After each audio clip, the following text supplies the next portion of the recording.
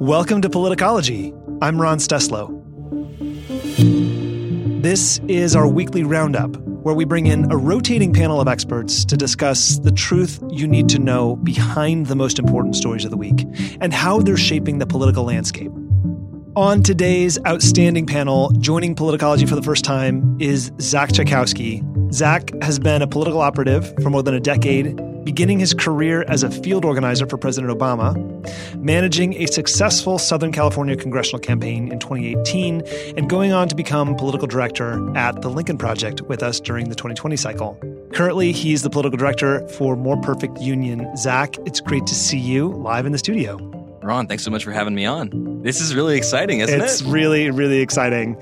Returning to the roundup is Liz Gilbert. Liz is a political and government affairs specialist based in Park City, Utah. She's a former executive director of the New Jersey Democratic Party, an alum of Governor Phil Murphy's campaign, and she's worked on the past 3 DNC national conventions. In fact, Liz is the youngest person ever to serve as president of the convention, and over the last decade, she's worked on presidential, Senate, and gubernatorial campaigns across the country. Liz, welcome back to Politicology. Ron, thank you for having me. It's great to be with you guys. I am really excited because this is like the youngest roundup ever for us. That's fantastic. This is a thoroughly millennial panel today, I think. We love that. Are we all millennials? Yeah. I feel like we're obligated to make fun of the Zoomers a little bit. A little bit. Like we got to do that if there's a bunch of millennials now. On this week's roundup, the crescendoing calls for urgent action and reform in the Senate after Republicans killed the bill to establish a January 6th commission, the absolutely bonkers myth of Trump's impending reinstatement and Mike Flynn's jubilance for a junta, and finally, what happened in Austin that temporarily held off the Texas GOP's latest voter suppression efforts and where the fight for democracy stands today. Let's get started. So late last week, the bill to establish a January 6th commission failed in the Senate 54-35. And just to be clear, that was 54 in favor of moving forward with the bill and just 35 against. But because this vote was to overcome the Republican filibuster, 60 votes were needed to proceed. And so now, with democracy literally on the line, there are some escalating calls for the Senate to reform or do away with the filibuster.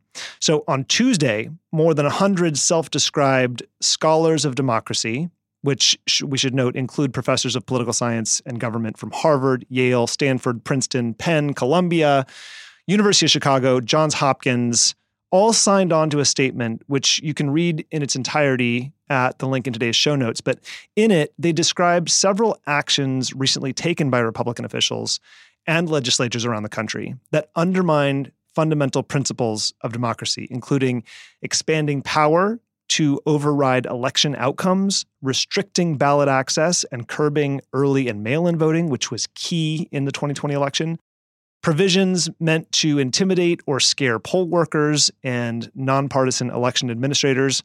And they warned that these new laws, quote, politicizing the administration and certification of elections could enable some state legislatures or partisan election officials to do what they failed to do in 2020, reverse the outcome of a free and fair election.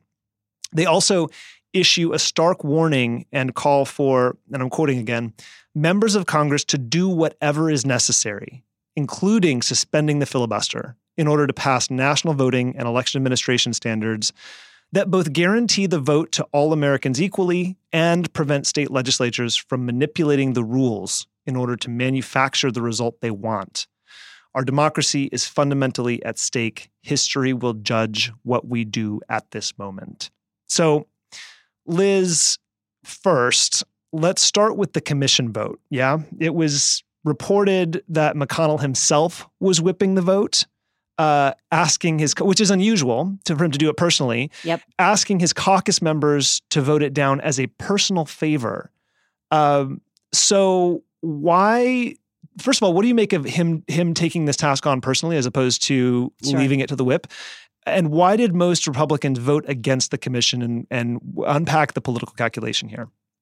Yeah, I think we all need to be very cognizant of the verbiage used, personal favor, right? I think this is very scary and something that we should all really pay attention to, because as political people, I think that, you, Zach, and I would know that using those kinds of words happens, but to say it so blatantly and open to the public shows that, they really just don't care about how they are coming across when they are talking about whipping these votes, McConnell in particular.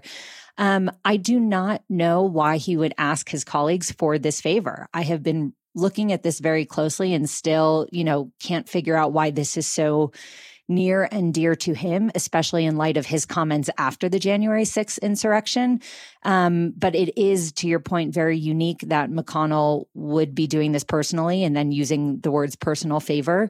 I think it is very alarming that something so important as this was not able to happen in the way that I think the three of us and many, many others would have hoped. Yeah. So Zach, to me, and this is going to sound very cynical, but I think it is.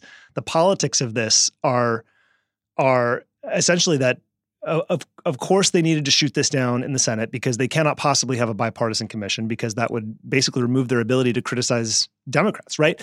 So basically, we are going to have a commission. Nancy Pelosi is, rumored to be putting something together right now. It's going to be Democrat only, probably. And that's just going to give Republicans all the room they need to beat it to death politically, rhetorically, right? I mean, that's where this is headed. And I assume that was the calculation for. I think it's a sad reality, but you got to ask one question, which is if this commission goes through, does that make it harder for Republicans to get elected and reelected? And the answer is yes. Yeah, so Mitch McConnell didn't want to do it. Right. And I think that's a very simple calculus, unfortunately. I think it's a sad state of affairs. That is the dominant thought process, but I think that's seems to be what it is for in my mind. And it also gets to personal favor because there is no underlying principle here. There is no rationale for voting against something like this other than, well, we really need to hold on to power, so I need you to do me a favor here. And yeah, Ron, I think it goes right into the heart of the filibuster issue, which is now that it's being used as a political tool, not a legislative one. And so to both of your points about this being just so hyper political, to watch that go down in the United States Senate is broken and very sad, I think. Okay, so speaking of the filibuster, Zach, there is a long list of Democratic policy priorities. H.R. 1, I would put at the top of that list. There's the Equality Act, infrastructure, et cetera, all of which, in all likelihood, will not break the 60-vote threshold in the Senate, meaning around the filibuster instead of over it seems to be the path forward. Do Democrats have the political capital or will to take this step for legislation to protect our very democracy? So I think that we saw yesterday, Kristen Sinema pretty clearly indicated that she would not support any legislation that removed the filibuster. So I think it's unlikely that we're going to see it happen. I would also say, and Ron, you know the stat better than I do, what's the likelihood that Democrats control the Senate for the next 10 years? Yeah, so in fact, David Shore, who's the head of data science at Open Labs, recently predicted Democrats can expect to hold the Senate for approximately 5% over the next 10 years. 5% of the next 10 years. Right. If nothing is done about democracy reform. So, look, I'm not an expert on the filibuster or the mechanisms of the Senate, but I am, pretty good at the campaign side of things. And I would be mighty, mighty concerned with that 5 to 10% number to get rid of the filibuster, right? I mean, if you're looking at a situation in which, there's Republican control of the Senate for, in all likelihood, all 10 of the next 10 years, based on that stat, if it's 5%, then yeah. I mean, if we do nothing, it is very likely Republicans will take back the Senate and then hold it for a very long time. That's just the nature of the Senate. Right. So, I mean, with that in mind, are people thinking about the consequences of removing the filibuster? So I think if you get rid of it, and there's a very real chance that Republicans will control the Senate in 2022, there's a very real chance that Ron DeSantis or Donald Trump will get reelected in 2024. And I think the people that are calling the loudest for the dismantling of the filibuster, I don't know that they fully thought through what that looks like afterwards. Okay, I think that's a fair point, but this is funny. We're going to role play for a minute here. I'm the one advocating Well, I mean, I would advocate for breaking the filibuster so that we have the opportunity to move forward as a country, as a democracy, because that seems to be what's at stake right now. Right? If we do nothing, then the filibuster, who's going to remember the filibuster? I think before we can do anything, though, we have to be honest with ourselves about what that means exactly. And I don't think that we have fully thought through collectively what that would look like if we were to get rid of this. Because, Ron, you're a Nevada guy. Yeah. Harry Reid, I believe, made some changes to the filibuster. Sure did. And if I recall correctly, the end result was not exactly what people were expecting. That's right. So, okay, it's a fair point you raised, but Liz, I want to take an aside here for a second. Do most voters care about things like the filibusters? Now, I know our listeners do, but don't you think most voters care more about campaign promises and whether or not the people and the party they vote for delivers on those? Yeah, Ron, it's such a good question. And I love listening to the two of you talk about this and this role playing here. And Zach and I have gotten along particularly well for many reasons, but I think because as some of the younger class of Democratic operatives, we run fairly moderate on some of these issues. Ron, I think to your question about how voters think, I don't believe that voters know the process of what a filibuster is. And when you are running, you're not talking about it on the campaign trail. And so is it something that you believe during elections impacts your life in a day-to-day way? Yeah. Absolutely not. But then you look at what is happening in Washington right now. And I think folks who have become, if you were politically aware or active before, I think you are now hyper aware and active. And I think folks are saying, oh my God, what is happening in Washington? What does this Senate composition mean for me right now? And I do think that individuals are finally seeing the way that something like the filibuster can impact their lives in a day-to-day way. Look, I don't believe that we should fall on party lines when it comes to the filibuster. I'm a Democrat. I say abolish it. I'm a Republican. I say keep it. I don't think that we hold on to the filibuster to keep reverence to history. So I think that argument should be thrown out the window. I think all of us are still learning a lot about the filibuster in the modern Senate. And I think that when the Georgia special ultimately happened, I think we all, as Americans, quite frankly, owed it to ourselves to learn more about the filibuster when we saw what the makeup was going to be. Yeah.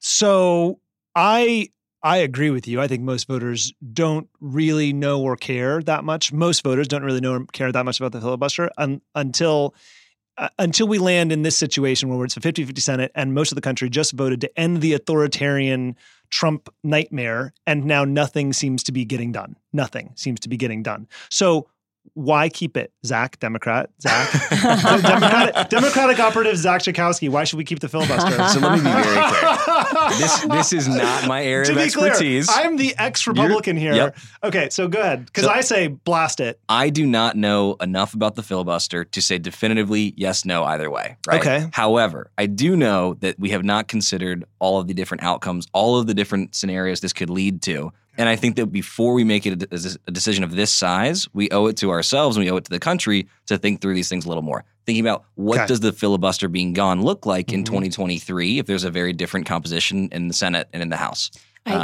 Zach, I think that's like the operative way to think about it. Yeah. And Ron, I love the way that you're pushing him. Look, not to jump in, but Zach, maybe to hand you a life preserver here for a second. Hit me.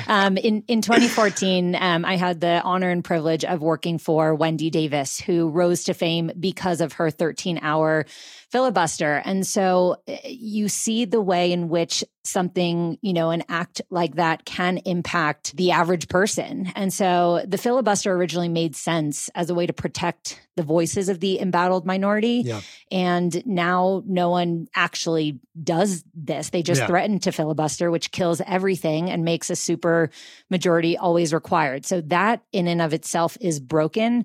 However, we have also seen in history ways in which it has impacted positively. I know I'm using Wendy's case very specifically, but you can see in more recent history ways in which that method and mechanism of the filibuster has been able to stand for the minority and the voiceless. There's that one episode of The West Wing as well. It's a good example.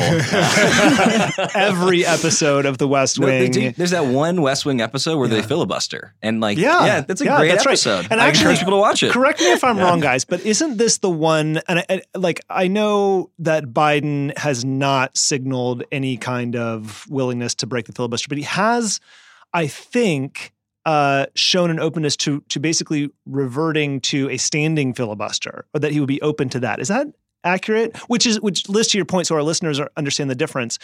You're talking about a time when it used to be customary for members who want to filibuster to stand up, give a long speech, basically to hold everything up by their physical presence on the floor. That's by correct. Talking.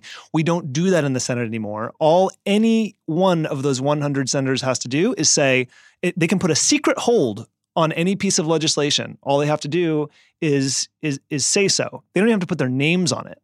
And by putting a secret hold on a piece of legislation, they thereby obstruct the entire body from moving forward, because they're basically it's a threat, but it can be an anonymous threat. Ron. That's exactly right. It's a threat, and so it makes you feel that you need the supermajority. Whereas, again, in Wendy Davis, and I know this very intimately, having worked in Texas in 2014, she had to stand for 13 hours, not touch her desk, not have water, not suck on an ice cube. She had a catheter installed. You can't use the restroom. I mean, talk about understanding parliamentary procedure and standing up for the voiceless. So again, I know a very specific example, but I think an important one. And so to your point, if there is a way to, offer some kind of reform, going back to Zach's point, understanding the longer term implications of what the abolition of the filibuster would look like politically for our chambers. Like, we just can't keep the filibuster for nostalgic purposes only. It has to be. Absolutely. And I think the problem, though, is you get the left perspective and you get the right perspective. And I think in reality, the truth is somewhere in the middle. Now, it might be leaning a little bit more to the left. It might be leaning a little bit more to the right. But I don't think that either party has fully considered the ramifications of what is happening right now. Speaking of the long-term political impact, one thing that I cannot make any sense of is what Kyrsten Sinema is doing. I understand where Joe Manchin is coming from. He's in the Trumpiest or the second Trumpiest state in the country. I can see why he would be pushing back on this. But I mean, Kyrsten Sinema is a friend to no one right now. Democrats are mad at her. Republicans are praising her in the short term, but I don't think that's an alliance that's going to last, especially when she's up for re-election in a few years. So I really cannot make sense of what her approach is or what her rationale is right now. Okay, here's the one other counterpoint, which is, and this is something that Shore mentioned, which is, that 5% stat that he mentioned was basically if we do nothing about democracy reform. If we do get democracy reform done, we can raise that likelihood to 30%. Okay. So does that change your calculation about the fear of what Republicans might do if we destroy the filibuster now? So I just want to be very clear that no, whether the filibuster is removed or not, in all likelihood, at minimum 7 of the next 10 years, Republicans are going to control the Senate, right? Yeah. So I think, if you're a Democrat, think about what that looks like with Republican control of the Senate. It is in all likelihood going to happen. Are you prepared for that? And I don't think that I've heard a single elected official. I don't think I've heard their staff. I don't think I've seen people on Twitter talking about, are we prepared for what it's like to have a filibusterless world and Republican control of the Senate? And look, some people might be comfortable with that. Some people I don't think are, but very few people are thinking through what that's going to look like. And you can't make a decision without being informed. And until you talk about that, you're not. It's fair, perfectly fair, perfectly fair. I think that we also have to think through what it might look like to not have democracy in America anymore. Okay, let's. Yes, this is why it's a complicated issue. Because filibuster be damned. If we keep the filibuster and lose democracy, then who's really winning? Yeah, I think, Ron, just really quickly, Zach brought up your tie back to Nevada as a native there. And, former Senate Majority Leader Harry Reid, I think Adam Gentleson was a former Reid aide. And so he said in his book, Kill Switch, he was talking about how, the role of the greatest deliberative body, has come to carry out their work without a lot of deliberation. And that it's a place where ambitious, I think it was the Times that said, it's ambitious legislation. That's where, it goes to die now. And so that's why I brought up, the modern Senate, because we don't just keep the filibuster to be, reverent to our history. But I think to Zach's point, there's so many things to think about that maybe people are, Zach and I have both outed ourselves not as experts on the filibuster. So maybe people are having these conversations, but if we want to think about it politically as well as legislatively, those two things do not currently align. So how do you reconcile that? And I think that's kind of where the argument will stand. Maybe we should have Adam on to come talk about the filibuster. I think that would be a great conversation. One thing I got to add, though. I got one thing I want to add, which is that even if if politically speaking, I want to know what you think about this, Zach. Politically speaking, if Democrats do not remove the filibuster, it does become a very effective grassroots rallying cry for the midterms, doesn't it? On which side? Doesn't this become, for Democrats, yeah. Like it becomes a fantastic turnout mechanism to get people to show up to basically like, fine, if we're not going to remove the filibuster, let's get a supermajority in the House. It's a great point. I think when we think about the spread of COVID, right, Yeah. It spreads asymmetrically. When we think about the spread of political information right now, it also spreads asymmetrically. So in some areas, it's going to be an unbelievable recruiting tool for candidates. Yeah. It's going to be great to drive turnout. In others, it's going to depress turnout because people are going to say, oh, Democrats didn't fight for us, so why are we going to go fight for them, right? And, I think the thing that I want to say, though, about abolishing the filibuster is people forget, but Icarus flew for a few minutes, and it's not a happy ending. So we got to think through not just that 2 minute, what's going to happen, that 2 year stretch, what happens 4 years, 6 years, 8 years, 10 years down the road. Are we comfortable living with the consequences of our actions? And to your point, Ron, about restoring, democracy, even returning, the question is, can you pass any of this critical legislation on the Biden docket without the abolition of the filibuster? So that's why I think, legislatively and politically, it's so at odds. And so by we, I mean the United States Senate has some really, really tough decisions to make. I mean, from a political perspective, though, I think if they do decide to go forward, get rid of the filibuster, they have to pass everything. I mean, everything. They have got to throw the kitchen sink through Congress because one shot. That is going to be it. Yeah. It's either going to work or you're going to be out of power for the next decade. That's Great totally point. right. All right. Let's now talk about what happens when there aren't any consequences for an attempted coup. There was a conference in Dallas over Memorial Day weekend organized by QAnon adherents called the Forgotten Country Patriot Roundup. And these names, you guys. Okay. And some familiar. What would you name your conference, by the way, Ron, if you're having a QAnon conference? I don't know. Nothing quite that good. I assure you. Oh, that's good. QAnon is great. Oh, Zach, don't get that hashtag you going. heard it here first. Why is there not folks? QAnon merch yet? Some familiar faces showed up at this, I'm going to say it again, Forgotten Country Patriot Roundup. First, let's listen to Trump's former national security advisor, Michael Flynn, respond to an audience member's question. I want to know why what happened in Myanmar can't happen here.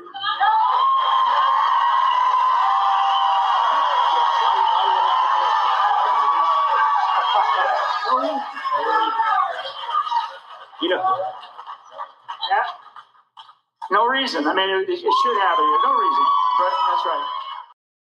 To be clear, we're talking about Myanmar, not Myanmar. That was former national security advisor who also suggested in December that Trump could invoke martial law to force do-over elections in states that Biden won, tacitly endorsing the idea of a military coup to overthrow our democratically elected government in the United States. Now, before we talk about Flynn, I also want to highlight what everybody's favorite lawyer, Sidney Powell, said at the very same conference. Let's take a listen. That he can simply be reinstated, that a new inauguration date is set.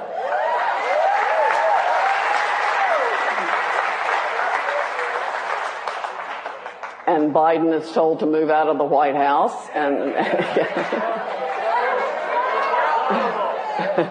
And President Trump should be moved back in. I'm sure there's not going to be credit for time lost, unfortunately, because the Constitution itself sets the date for inauguration. But he should definitely get the remainder of his term and make the best of it. That's for sure. While you're processing that, then on Tuesday, Maggie Haberman of the New York Times reported that, quote, Trump has been telling a number of people he's in contact with that he expects he will get reinstated by August. And she followed this up by saying, Trump is not putting out statements about the audits in states just for the sake of it. He's been laser focused on them, according to several people who've spoken with him, as well as Washington Post reporting a few weeks ago. And by the way, we should note that that August timeline comes from none other than MyPillow Mike Lindell, my Pillow man, Mike Lindell. So not only is this the big lie, obviously alive and well months after the failed insurrection attempt and Biden's inauguration, it almost sounds like they're planting the seeds for the next coup right in front of us, out in the open. And the former guy, you know what? We're going to stop calling him the former guy. Disgraced ex-president Donald Trump is completely bought in. So first, back to Flynn, we should note there was fairly widespread condemnation of his comments, including from Liz Cheney. And Flynn later walked it back, claiming he meant the opposite of what we all heard him say out loud. But ever since the military coup in Myanmar on February 1st, some members of the far right, including people in Trump's base and the QAnon crowd, have openly celebrated and endorsed the idea of the same thing happening here. This wasn't Flynn jumping the shark, as he has done for years. He is essentially meeting Trump supporters where they are. Liz, it seems like on one side we have political leaders endorsing the idea of the military deposing a sitting president, and meanwhile, Democrats are still behaving like Republicans are good faith actors. So how do you message the insanity and danger of rhetoric like Flynn's? And by the way, does this make you reconsider your positions on the filibuster? Go ahead.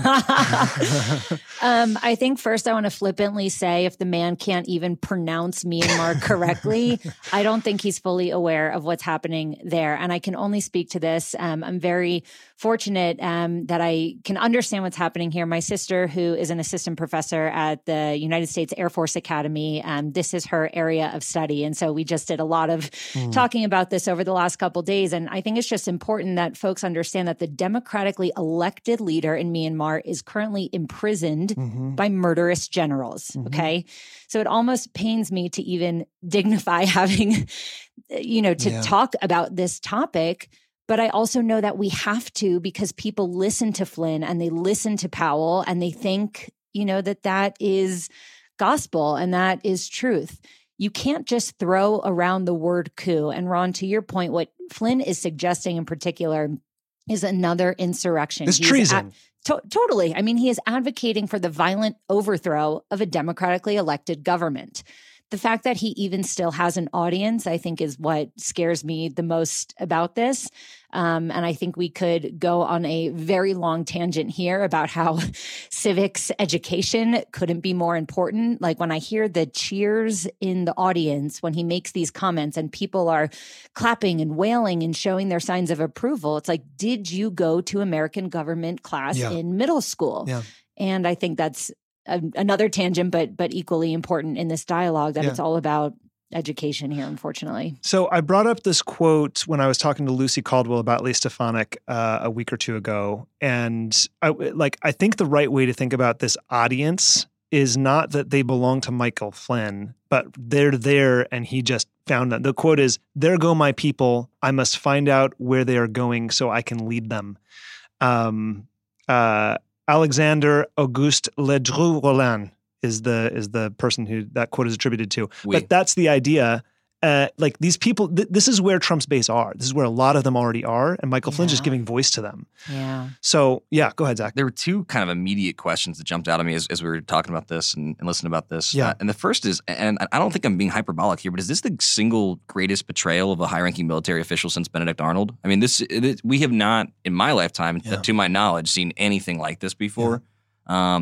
And I think you're right. There's widespread condemnation, but generally when a high-ranking former military official calls for a violent coup, there needs to be more than just condemnation. There needs to be consequences. Yeah. I mean, real-life consequences. Like you go to jail when you suggest overthrowing the government kind of consequences, right? The other one is, I really don't, and I'm not a lawyer. It's another thing I'm not an expert in.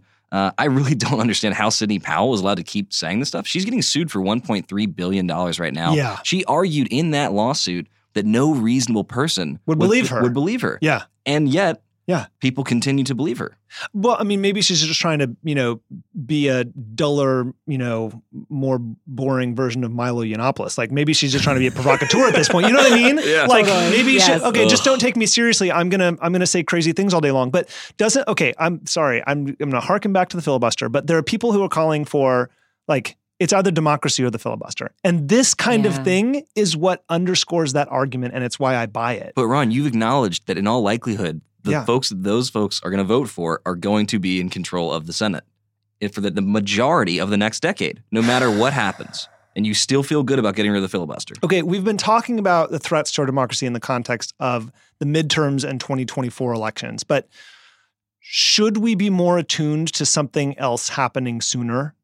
Like if Flynn is endorsing a coup and Trump bought into this reinstatement idea, that means his supporters will probably buy in too.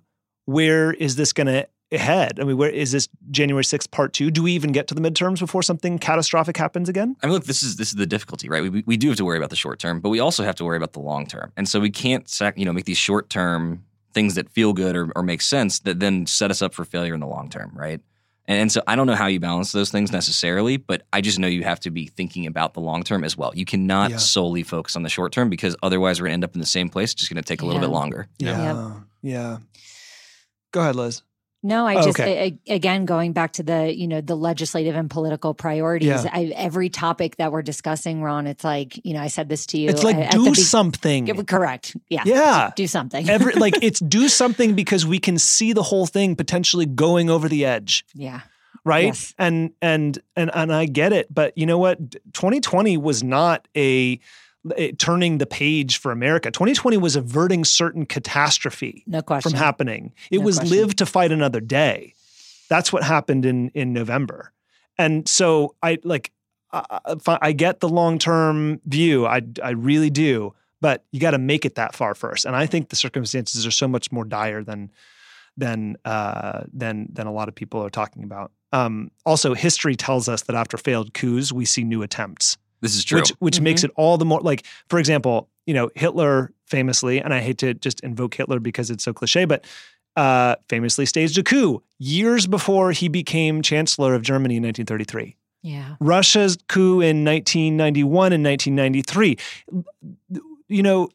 This makes it all the more important to actually punish those who try to overthrow the government. So, what price do you both think we are paying for Republicans' cowardice on impeachment and on the January 6th commission? And I get, we're not going to keep talking about the filibuster, but what do you think Democrats ought to do about it? If not, break the filibuster and pass democracy reform. On the 1-6 commission front? I mean, I think... Sure, whatever. Look, I think in the same way that the calculus for Mitch McConnell is that a 1-6 commission is bad for Republicans, incumbents and candidates, I think it is good for Democrats, right? I think that it is the right thing to do, I believe. It's good for America. It's good for America, but and maybe this is gross to me, but you got to think about it from a political perspective because that's how the elected officials are thinking about it. Right. Yes, so it's good to if any of our listeners think that we're being cynical, we're just reflecting how these people are actually making decisions. I wish we lived in the West Wing world where a really persuasive argument was enough, but you got to look at the political calculus, right? And the political calculus for Democrats is that a 1-6 commission is good for business. It's going to raise a lot of money. It's going to make it easier to beat some Republican incumbents. In the same way that Benghazi tanked Hillary Clinton's trustworthiness and, about a dozen other important measurements, it's going to do the same thing for dozens of Republicans. Lauren Boebert is a great example, right? Yeah. There are all these rumors floating around about how in touch she was with some of the folks that were protesting that day, and no one really knows the answer. That is important for America to find out, but her district is not nearly as red as people think it is. It is not like Marjorie Taylor Greene's district. That is a pickup opportunity for Democrats in the House.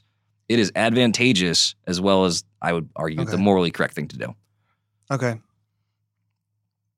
Is that too cynical? Yeah, no. I love it, Zach. Again, a reason why we get along so well is because it's like what, as the bottom line or as the final page, let's say, will make a difference, right? And so again, this political versus legislative agenda, I think, Ron, when you ask the question, what price are we paying?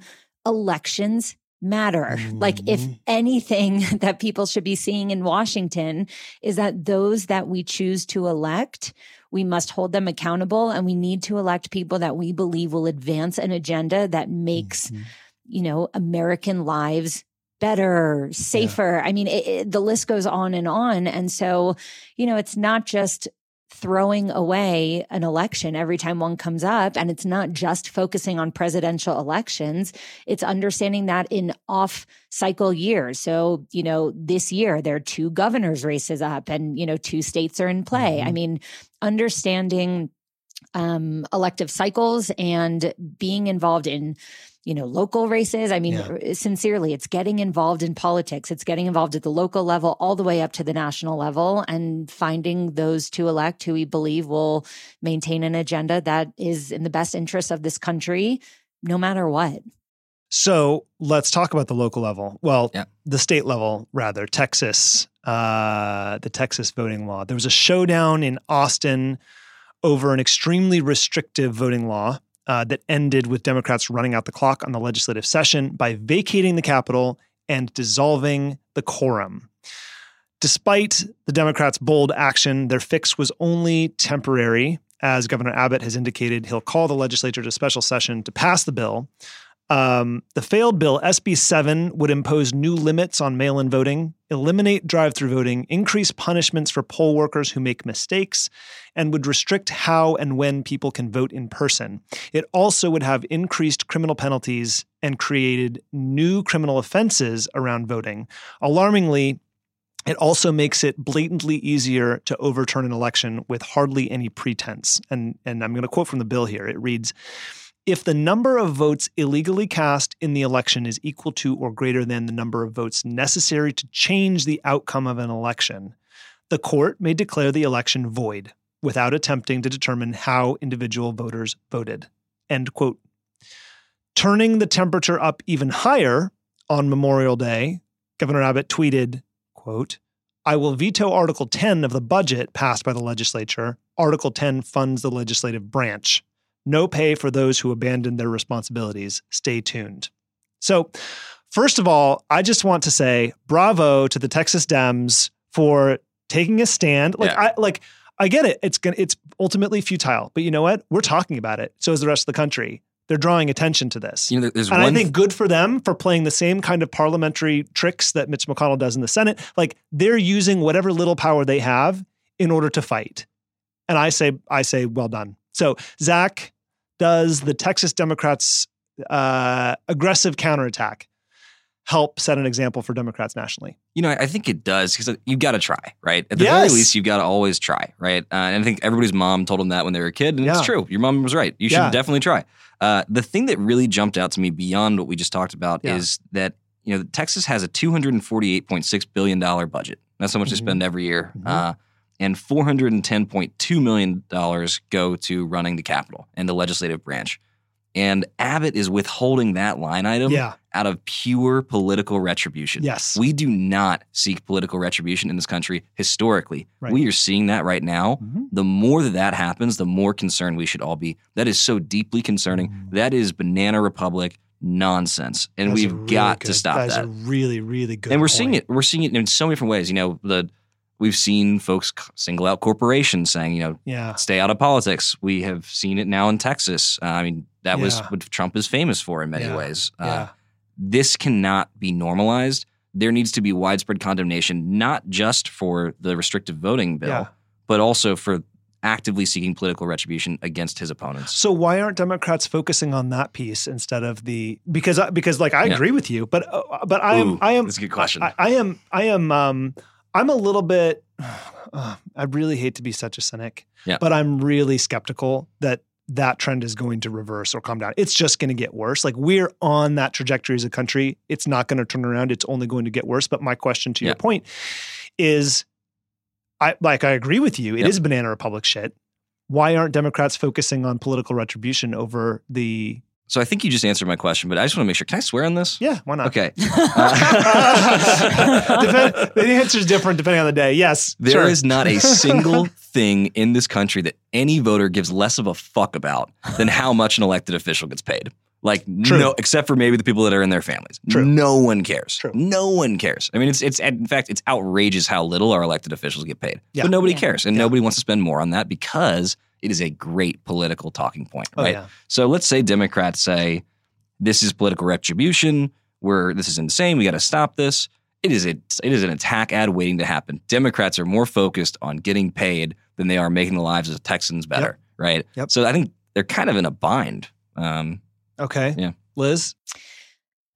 So, having worked in Texas a handful of cycles ago, I have sincere respect for the mastery of the rules of the Texas House and Senate. I mean, these legislators are savvy and they are extremely powerful. There are some legislators in the state of Texas who represent more people than United States senators, just because of the sheer number of people who live in that state. And I think if you take it all the way back to the ice storm in Texas and what happened there and the ill preparedness that the government, had on display, you show that the legislature's priorities aren't the people of Texas. And this is just another very clear example. I don't think you can say it is 2021 and making voting harder for people is like the trendy, cool thing to do. It's scary because we are seeing it be the trendy, cool thing to do in some of these red states. And that is petrifying. Yeah. We should be working as a country. And I think, again, back to DC and the filibuster and the Biden agenda, we should be working to make voting as easy as possible. And so when these legislators in Texas are saying, we're here to protect Texans and election integrity, that really is a veiled attempt to say, holy shit, we see that Democrats are making incredible gains in this state and we must stop it. You have to say, or you have to think that Democrats must be doing something right for the Republican-led legislature to say, whoa, we need to stop them right now and this is how we're going to do it. If Democrats were not making incredible gains, we wouldn't have seen SB 7, I think. Yeah, I think that's right. And Texas Democrats, we should note, have themselves called for federal action around voting rights, knowing that there's only so much they can do as a minority party, in Texas. As of May, at mid-May, 14 states had enacted 22 laws with provisions that create new hurdles to vote. And another 61 such bills were still advancing in 18 states, and all of that is according to the Brennan Center. So keeping in mind our earlier discussion on bipartisanship and how much people don't care about that, how does this supercharged fight over elections, and not just in Texas, but we can zoom out to look at this around the country, how does the fight over elections affect Biden's own goals for what he would like to be bipartisan deals on things like infrastructure? Well, he needs to be bipartisan deals on things like infrastructure. And how much more time does he have before the clock runs out and I mean runs out politically on his ability to pursue these deals? Probably quarter 4 this year? Maybe Q1 of next year if he's lucky. I mean, probably. I don't think it goes that long. Yeah, I mean, he's got a few more months. Out. Yeah, maybe a couple more months. Then it's midterm season. I mean, also just going back to Texas for a second. Yeah, sure. About why Abbott is pushing this, because he formerly had a reputation as a pretty reasonable guy. Once upon a time. Once upon a time. Yeah. Who might be running for governor in Texas in 2022? Ooh, Beto O'Rourke, who would be a strong challenger. And who's been on the podcast. I'm very interested to hear if you think this next person might be a strong challenger. Okay. But Matthew McConaughey, Mr. All Right himself, is considering a run, allegedly. Man. So now if he runs an independent, let me just tell everybody who's listening what's going to happen. Abbott cruises to re-election. Yes, there is no world in which an independent running in Texas but he's leads smart to anything and he won't other do than that. He's not. He's smart and he has smart people around him. He won't do that. Right. I'm sure. One would hope. But you never know. I mean, yeah, but him or Beto, it's probably he wins if he runs as a Democrat. If the last 5 years have taught us anything, it's to never underestimate the ego of a celebrity. Look, I think. Yeah. But I mean, don't you think that's right though? I agree, Beto's probably going to run, but like if it were McConaughey instead versus Abbott, I think McConaughey's got a shot. It would be really interesting to see how he runs, right? So let's say McConaughey says, I am running as an independent. Does the Democratic Party then clear the field and say, okay, we're going to go with you because that's going to give us the best shot? I don't think they can. They don't think they can? I don't think they can. What if Beto says, we're all getting on board with McConaughey? Then yes. We're all hopping in the back of the Jeep. Then I think the Texas Dems have the opportunity to put together a pretty compelling coalition behind him. Yeah. I do. I think that's the best shot. Well, Zach, I think first, instead of being in the back of a Jeep, we'd probably be in the back of a Lincoln. I think is what it would be. Oh my God. But look, I am very proud of my former colleagues who, after the 2014 cycle, and we got walloped, they stayed, right? They stayed and they laid the groundwork for some amazing elections that have taken place since. And that's because we understood in Texas, and again, I'm a not a native to the state, but an incredible fan and a Democrat, so I understand just the importance. But there are folks on the ground in Texas who every single day breathe and bleed the opportunity to organize all over the state. And so I think there are folks who have been waiting cycle after cycle to really hit the nail on the head. And I think you will see that coming in the next cycle, which is why I believe SB 7 even, came to be. Because I think Texas Democratic organizers deserve a ridiculous round of applause for the incredible work they've done. They have been a model to state parties and state Democratic organizations all over the country. And if they are fully funded and focused, I think we're going to see some amazing work out of Texas. So whomever the nominee is, whether we are with Mr. McConaughey in a vehicle of his choice or with Beto, who I think would really also be a great candidate. I think we'll see some really inspiring work going down in Texas over the next couple of years and even beyond that. Yeah.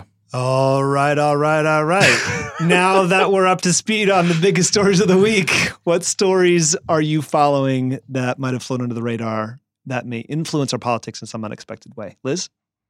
Okay, so there are two for me. I think first is that the RNC chairwoman is already calling for the Commission on Presidential Debates to change its rules in advance of the next presidential cycle. Oh, I missed this. Yes. So I just saw that this morning and I was looking at that and I said, okay, this is red flag, sirens going, alert. That's already so early. Yeah. She is saying if you, and I don't want to quote her wrong. So just the gist is, if you are not going to change your rules, I cannot recommend to my candidates that they attend the debates. And I think if we are seeing it this early, with so much other, let's use the word drama going down in Washington, I think it is her hope, or maybe the Republican Party's hope, that this will fly under the radar because you're going to see calls for reforms. It's very similar to what's happening in Texas. You're seeing calls for reforms to already handicap Democrats where they are shining and doing particularly well. So what, as somebody who's run a national convention before, Liz, what is this? What are the rules that she's asking? How does she want them to change? And what does this mean? What's the impact of this? Yeah, so specifically, she is going after the CPD, the Commission on Presidential Debates, because I just saw it this morning. I'm not too familiar with the exact changes. And quite honestly, I'm not sure if even exact changes would have been suggested. We're just using, very fiery language. But she talks about how it is clear from the last presidential cycle that the rules were extremely partisan. And so I think if she's already trying to paint the picture that the nonpartisan Commission on Presidential Debates was actually, a political partisan arm of the last election, she's already trying to, again, right out of the Trump playbook, delegitimize this nonpartisan entity, saying, if you don't change your ways, I can't tell my candidates to attend. Okay. That's a terrifying thing that you're following. That I was not following, and I wish. Yeah. Oof. Yeah. And it doesn't surprise me that it's flying under the radar, but because it's happening so far in advance. But that's a really good one to pay attention to. Zach? I think that there's two things. One's a fun one. One is a less fun one. The fun one is this is going to be our first Pride Month post-pandemic. Happy Pride, everybody. It is going to be something. It's going to be fun. It's going to be fun. You're telling me. Recently, a buddy of mine and I were having a debate on what the kind of rating should be for Pride. Like, if it's a daytime parade, should it be PG? Should it be PG-13? Should it be rated R? We just survived a global pandemic. So we're talking R-rated Pride. Fly your colors. So that I think is going to be a lot of fun, and I am watching with bated breath to see what happens next. The less fun one is I'm very closely monitoring the angling for the 2024 presidential primaries, and I know that it is June of 2021. But if you look at Ron DeSantis and some of the things that he is advancing in Florida, he is clearly intending to run for president. You look at Eric Greitens in Missouri, and I think people are not going to take this one seriously initially, but you should. Wow. He right now is the front runner to be the next senator from Missouri. For those of y'all that don't know Eric Greitens, he was the elected governor and then was forced to resign by the party because there were campaign finance allegations that were terrible. But also, was this back once upon a time when campaign finance, violations actually mattered to people? It was pretty bad. Okay. I think I'll ask our viewers to look it up. But he also tied up his mistress against her will, took photos of her, and then used those to blackmail her. Please fact check that for me. But that was really bad for obvious reasons, and that was part of why he resigned. There were no charges pressed, so he's using that to say that he is totally vindicated. That is untrue. Wow. He is not going to jail, but he is in no way, shape, or form vindicated. He did all of the things that he was accused of. He's just not going to jail for them, right? And that guy, if the election were held today, would get through the Republican primary, and if the general were held tomorrow, he would then be the next senator from the state of Missouri. That is a race that we have got to be monitoring. We're seeing more and more members of the congressional delegation jump in. There's a couple other candidates that are involved, but he is going to use this if he wins to run for president. And he has got a lot of money behind him. He is incredibly disciplined as a candidate, which is clearly not the case in his personal life. But he is able to present himself in a way that appeals to the furthest right. And I think that in my mind, he's kind of like one of the single scariest people running for office. Well, this is kind of a dark look ahead segment then, because my story is about the lab leak theory, which now seems plausible. Yeah. This is a theory that, Trump, the Republicans, like Trump and Tom Cotton, pushed for their own reasons last year, which, while they were derided by Democrats in the media, this theory could actually possibly explain the origins of COVID-19. And so I'm thinking about what that will mean politically, especially for Trump himself, if he turns out to have been correct on this point, accidentally even, and the damage that it might inflict on the media that discounted the possibility in the beginning. And just so everyone's clear, the lab leak theory is basically the idea that COVID-19 did mutate into existence in a lab in Wuhan and escaped accidentally, which these viruses have been known to do because of the inadequate biosecurity protocols at certain facilities. And there are a number of threads to look at, including what it means for U.S.-China relations. Gain of function research, which is this very now controversial type of scientific research around, which basically means that humans manipulate these viruses and give them advantages so that they can basically try and find out what would happen if they became really deadly viruses. And then they create them in a lab, and then they can escape. And so this type of research is now becoming very controversial, and people are looking at whether or not we should even be doing it because it can be so deadly to humanity.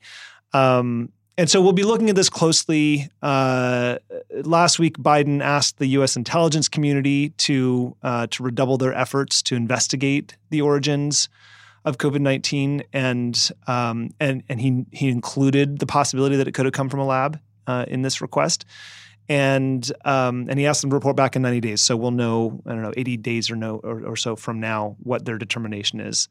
I think good for him, Ron, honestly. I'm glad that he's doing this, because I think what's alarming is that we're seeing that there were emails as early as beginning of December, emails in December, I guess, of 2019 through the State Department that people were told to stop looking at it because it would open a can of worms, And so I think that idea of let's not do the work because we're afraid of the possible outcome is not how we want Washington running. Right. And so if those are real State Department emails, I'm glad that he's investigating and calling for that, Yeah. It's just so frustrating though, because it actually reminds me a little bit of the Jeffrey Epstein situation, which I swear there's like a through line. What? Yes. Okay. Ready for this? All right. The Jeffrey Epstein situation was terrible because all of the QAnon folks, they see that and they're like, oh, we were right. See, we were right all along. Right. Yeah. And now all the kind of people that have been saying racist things and really, really frightening things, they can point to this and be like, see, we were actually right all along. Yes. And like just that little shred of truth that's then distorted That's and exactly used what to I'm further afraid of. these conspiracy theories is so frustrating. Yeah. Scary. And it just keeps happening. Yeah. UFOs is another one where this is happening, by the way, where everyone's like, it was a Well, conspiracy theory until like 6 weeks ago, and now it's a thing. Well, So, until September of 2020. But anyway, Yeah. that we did a whole segment on that. I Yeah. think we did it for Politicology Plus members. But speaking of which, we'll jump into that in just a moment. But before we let you go and go into Politicology Plus, where can people find you on the internet, Liz? Yeah, so I'm on Twitter at _Liz Gilbert. Zach? I am on Twitter at ZachCZ, and Zach is spelled Z-A-C-K. My name is Zach, not Zach. Let's get that right now. And I'm on Twitter at Ron Steslow.